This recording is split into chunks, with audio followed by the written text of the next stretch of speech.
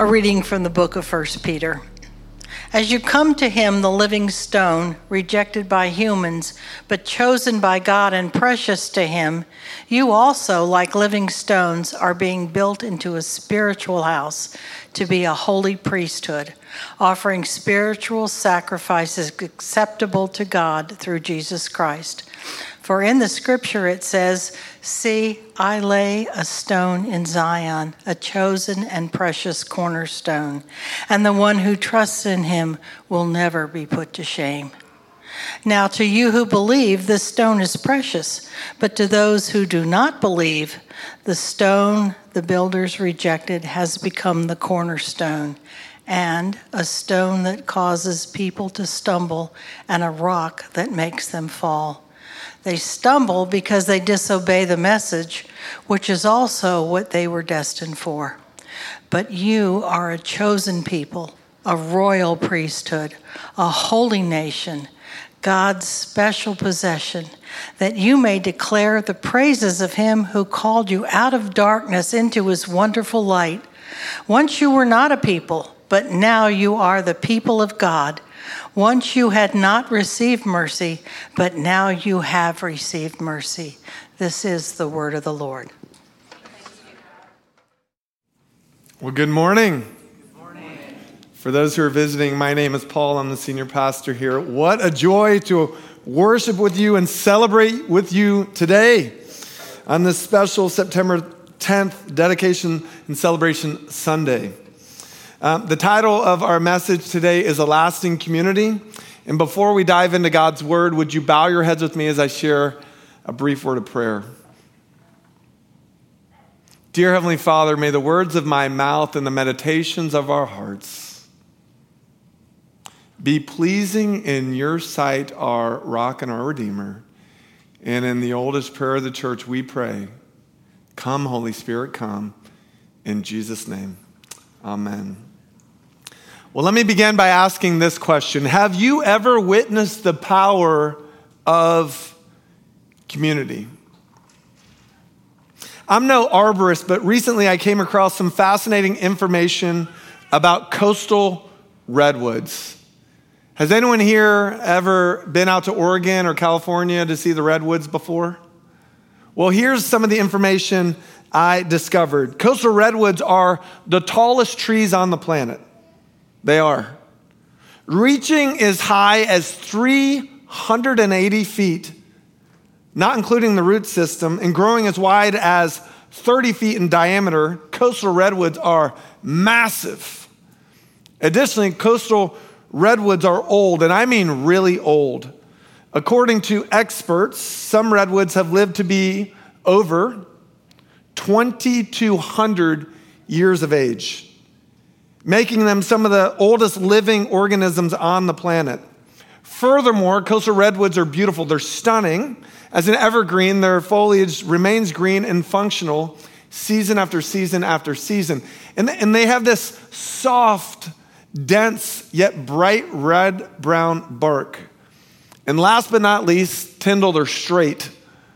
I mean laser beam straight, seeming to defy gravity. Now, this is notable for a novice like me because you would think as they grow taller and with all that girth and that canopy, they would collapse, but that doesn't seem to happen. As they grow older, they actually seem to grow straighter. Friends, here's a picture of a forest of coastal redwoods. They are massive. And yes, if you look closely, that is a person at the bottom of the picture. So you may ask, how do these trees grow to be so large and aged and beautiful? Well, here's the answer, friends. Coastal redwoods grow to be large and aged and beautiful through the power of connection. Redwoods grow to be large and aged and beautiful through the power of connection. Listen to this. The roots of coastal redwoods only go down some 10 to 13 feet. That's it. 10 to 13 feet. That's not much. However, the roots of coastal redwoods do something spectacular. They grow wide, and I mean incredibly wide, as much as 100 feet wide in order to do what? To interlock with the roots of other redwoods. Just imagine it. 100 feet of redwood roots interlocking with the extended roots of other redwoods. Thus, coastal redwoods form a network or a system or a community of connection under the surface of the earth. And it's this connection or community, experts tell us, that ensures that when storms hit or high winds hit or terrible floods hit, redwoods are able to stand the test of time. Talk about a picture of stability and strength, wouldn't you agree? Oh, the power of connection, Ari. Oh, the power of community. Not just in the natural world, but in our world as well. Friends, have you ever witnessed the power of community? Today, as we celebrate the fall launch here at One Fellowship and the dedication of this incredible building, we're going to talk about God's vision for community. We're going to be talking about a lasting, life-changing, living gospel community in which I believe you are called to be a part.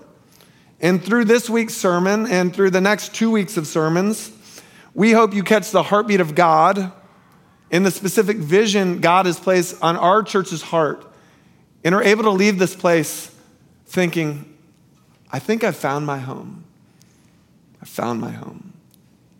So with that introduction, the big idea we're going to see this morning from 1 Peter 2 is this. In Jesus, God's vision for you is rooted in God's vision for us.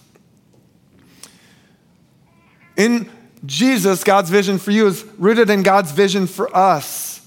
And we're going to unpack this through 3 points. Point 1, in Jesus, we find the cornerstone. Point 2, on Jesus, God's building a home. And point 3, through Jesus, God's building a lasting community. So let's get started. Point 1, in Jesus, we find the cornerstone. As you come to him, beginning in verse 4, the living stone, rejected by humans but chosen by God, precious to him, you also, like living stones, are being built into a spiritual home or a house to be a holy priesthood, offering spiritual sacrifices acceptable to God through Jesus Christ.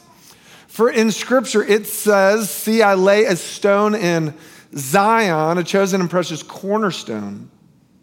And the one who trusts in him will never be put to shame, but you are a chosen people, a royal priesthood, a holy nation, God's special possession, that you may do what? Declare the praises of him who called you out of darkness into his wonderful light. So if you call One Fellowship home, you know we always say this. There's no text without a context, right? So what's the context of our passage today? Well, here it is. Darkness is real. Darkness is real. Specifically, our book, 1 Peter, begins with chapter 1, verse 1 with these words. Peter, an apostle of Jesus Christ to God's elect, exiles scattered throughout the provinces of Pontus, Galatia, Cappadocia, Asia, and Bithynia. In other words, today's passage is part of a letter written by Peter to early Christians in what is now known as Turkey to encourage them. Well, why would they need encouragement? Well, they were going through some tough times. You see, in that day, not only did Jewish people resent Christians for their messianic belief in Jesus, but also everyone seemed to live under the heavy fist of Roman rule. Hence, it's not a stretch to say that Christians face a form of double persecution and hostility. So Peter's climate in which he was writing these words was one of darkness. Now, before moving forward, I just want to stop and say this acknowledgement, this darkness, this little backdrop actually encourages me. It brings me comfort. That's odd, Pastor. Why would you say that? Well, here's why. It names what is. Darkness is real, and we all know it. Turn on the news, and it's a ticker of bad news, right? There's an accident here. There's an assault there. Wars rage on. And moreover, the darkness is not just out there, it's right here, right? Right here. It's found in our own stories. We see it in our families of origin. That fight we just had, that shame we just endured, that struggle that just returned. Darkness is real, and if we're honest, we know it, and yet we often struggle to process it. Well, Peter names it. That's the context of our text. And this acknowledgement, to me, actually triggers good news. Why? Because God's not blind to the darkness. Specifically, Updikes, God's not blind to our darkness. In fact, it's the very reason Scripture says Jesus came. John chapter 1, in him, Jesus was life, and the life was the light of mankind. The light shines in the darkness, and the darkness has not overcome it. The Word became flesh and made his dwelling among us. We have seen his glory, the glory of the one and only Son who came from the Father, full of grace and truth. Jesus, light in the darkness, full of grace and truth. Who or what is God's solution to darkness? Jesus. And this reality is found right in the heart of our passage. But before diving back into our text, let me share another story.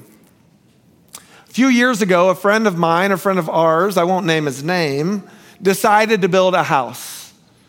And he didn't just want to build any house, he wanted to build a hurricane-proof house in Charleston.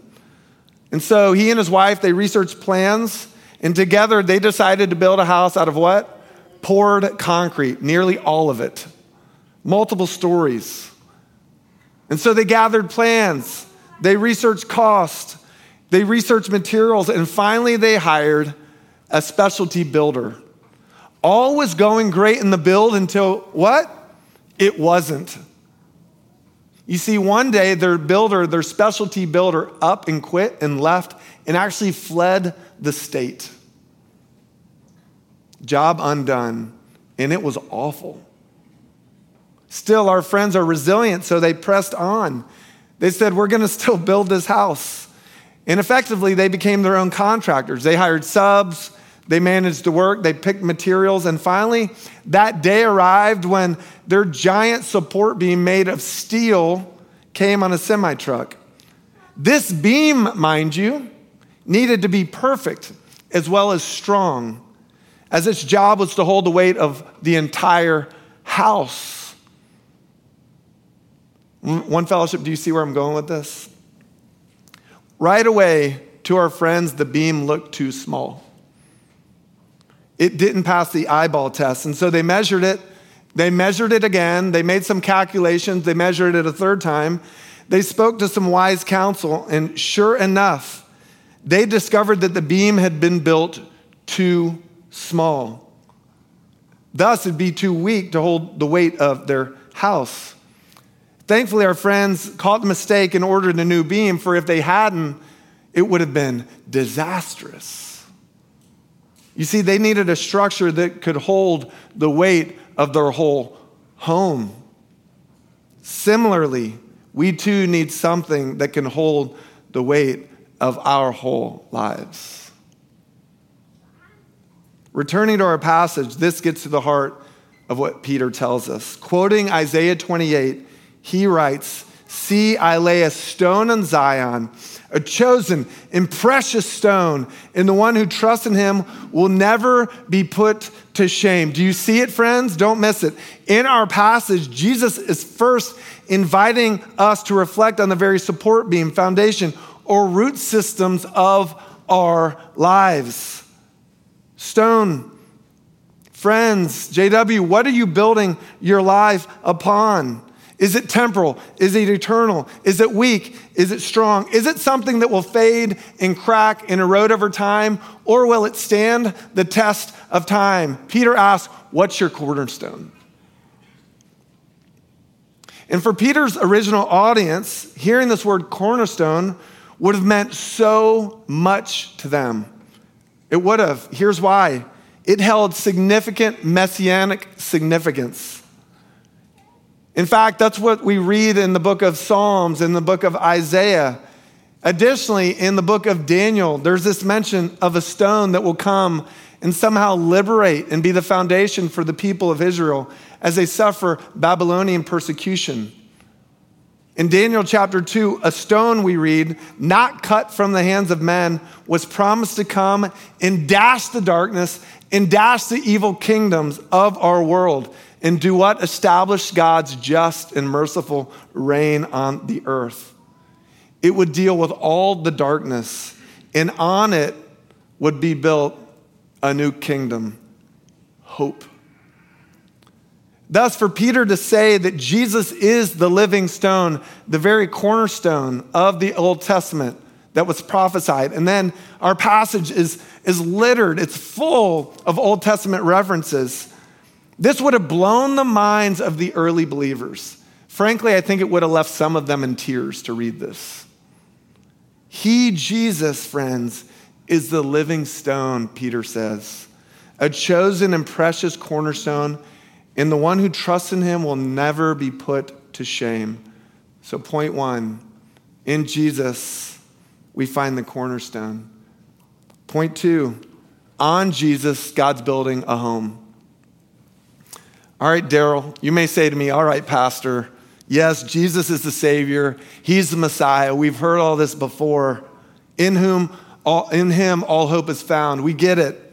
Yes, friends, but there's more. There's so much more to this story and your story. Returning to our passage, as you come to him, the living stone, rejected by humans but chosen by God, precious to him, you also, as living stones, are being built into a spiritual house to be a holy priesthood, offering spiritual sacrifices acceptable to God through Jesus Christ. In one declaration, here Peter takes the lid off of the ideology of where God will dwell in the world moving forward. Track with me. Track with me here. In the Old Testament, in the beginning of the Bible, we read in Genesis, God made man and woman in his image and walked with them in the garden. This is called the creation account. Next we read, he led his people through a cloud by day and a pillar of fire by night in the wilderness. This is called the Exodus account. From there we read, God directed his people to build a tabernacle, a tent of meeting, and he met with them there in that place on special occasions through special people. And finally, he directed David and Solomon and other leaders to build what? A temple in which he would dwell with his presence, especially in the innermost chamber, this place called the most holy of holies. Thus, in the Old Testament, God dwelled with his people in particular places, for particular purposes, by way of particular people. Are you tracking with me?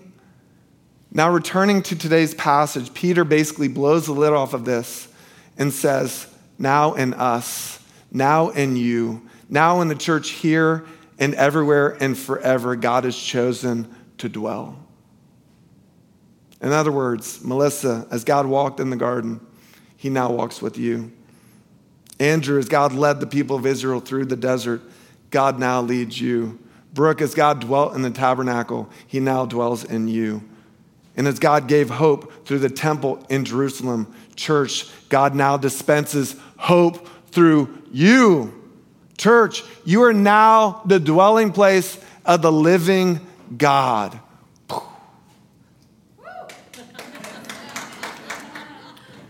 Peter is telling us that we as the people of God, using the plural form you, I know we grew up reading the Bible in with individual lenses, but he uses the plural form of you here again and again, and he says, you are now, guess what? You are now the temple. You are now the most holy of holies, and I will dwell in you. So is it a beautiful thing to make pilgrimages to historic sacred sites around the world? You ever done that? Is that a beautiful thing? It absolutely is. But here and elsewhere in the New Testament, we're told that the living, sacred dwelling place of God is no longer out there. It's right here. It's in you, and it's in me, and it's in us, the church. Point 2, on Jesus, God's building a home. And point 3, through Jesus, God's building a lasting community. All right, as most of you know, I grew up in this small town in rural Central Florida, right? I talk about this all the time. I don't think anyone here has been there in this service, but there's nothing there except orange groves and cattle ranches. Well, looking back at my childhood, as I was thinking about today's message, I thought about one of the toughest times that I walked through as a little munchkin. It was PE. You guys remember physical education class, PE? Anyone else have a tough time at PE before? I know Drew did. Anyone else? Well, PE was tough for me as a kid. It really was, because every day in those days, it was like a long time ago, every day we'd play dodgeball. That was fun. Football or basketball with no supervision at all. I'm not kidding. No supervision at all. And guess what? I was a bit of an outsider. You see, my parents were not from the South, let alone Lake Wales, Florida. They were from Chicago. So I didn't fit in. Thus, I wasn't often chosen in my early years to be on a team. I was often left out. Furthermore, at Babson Park Elementary School, where our mascot was the Gnats.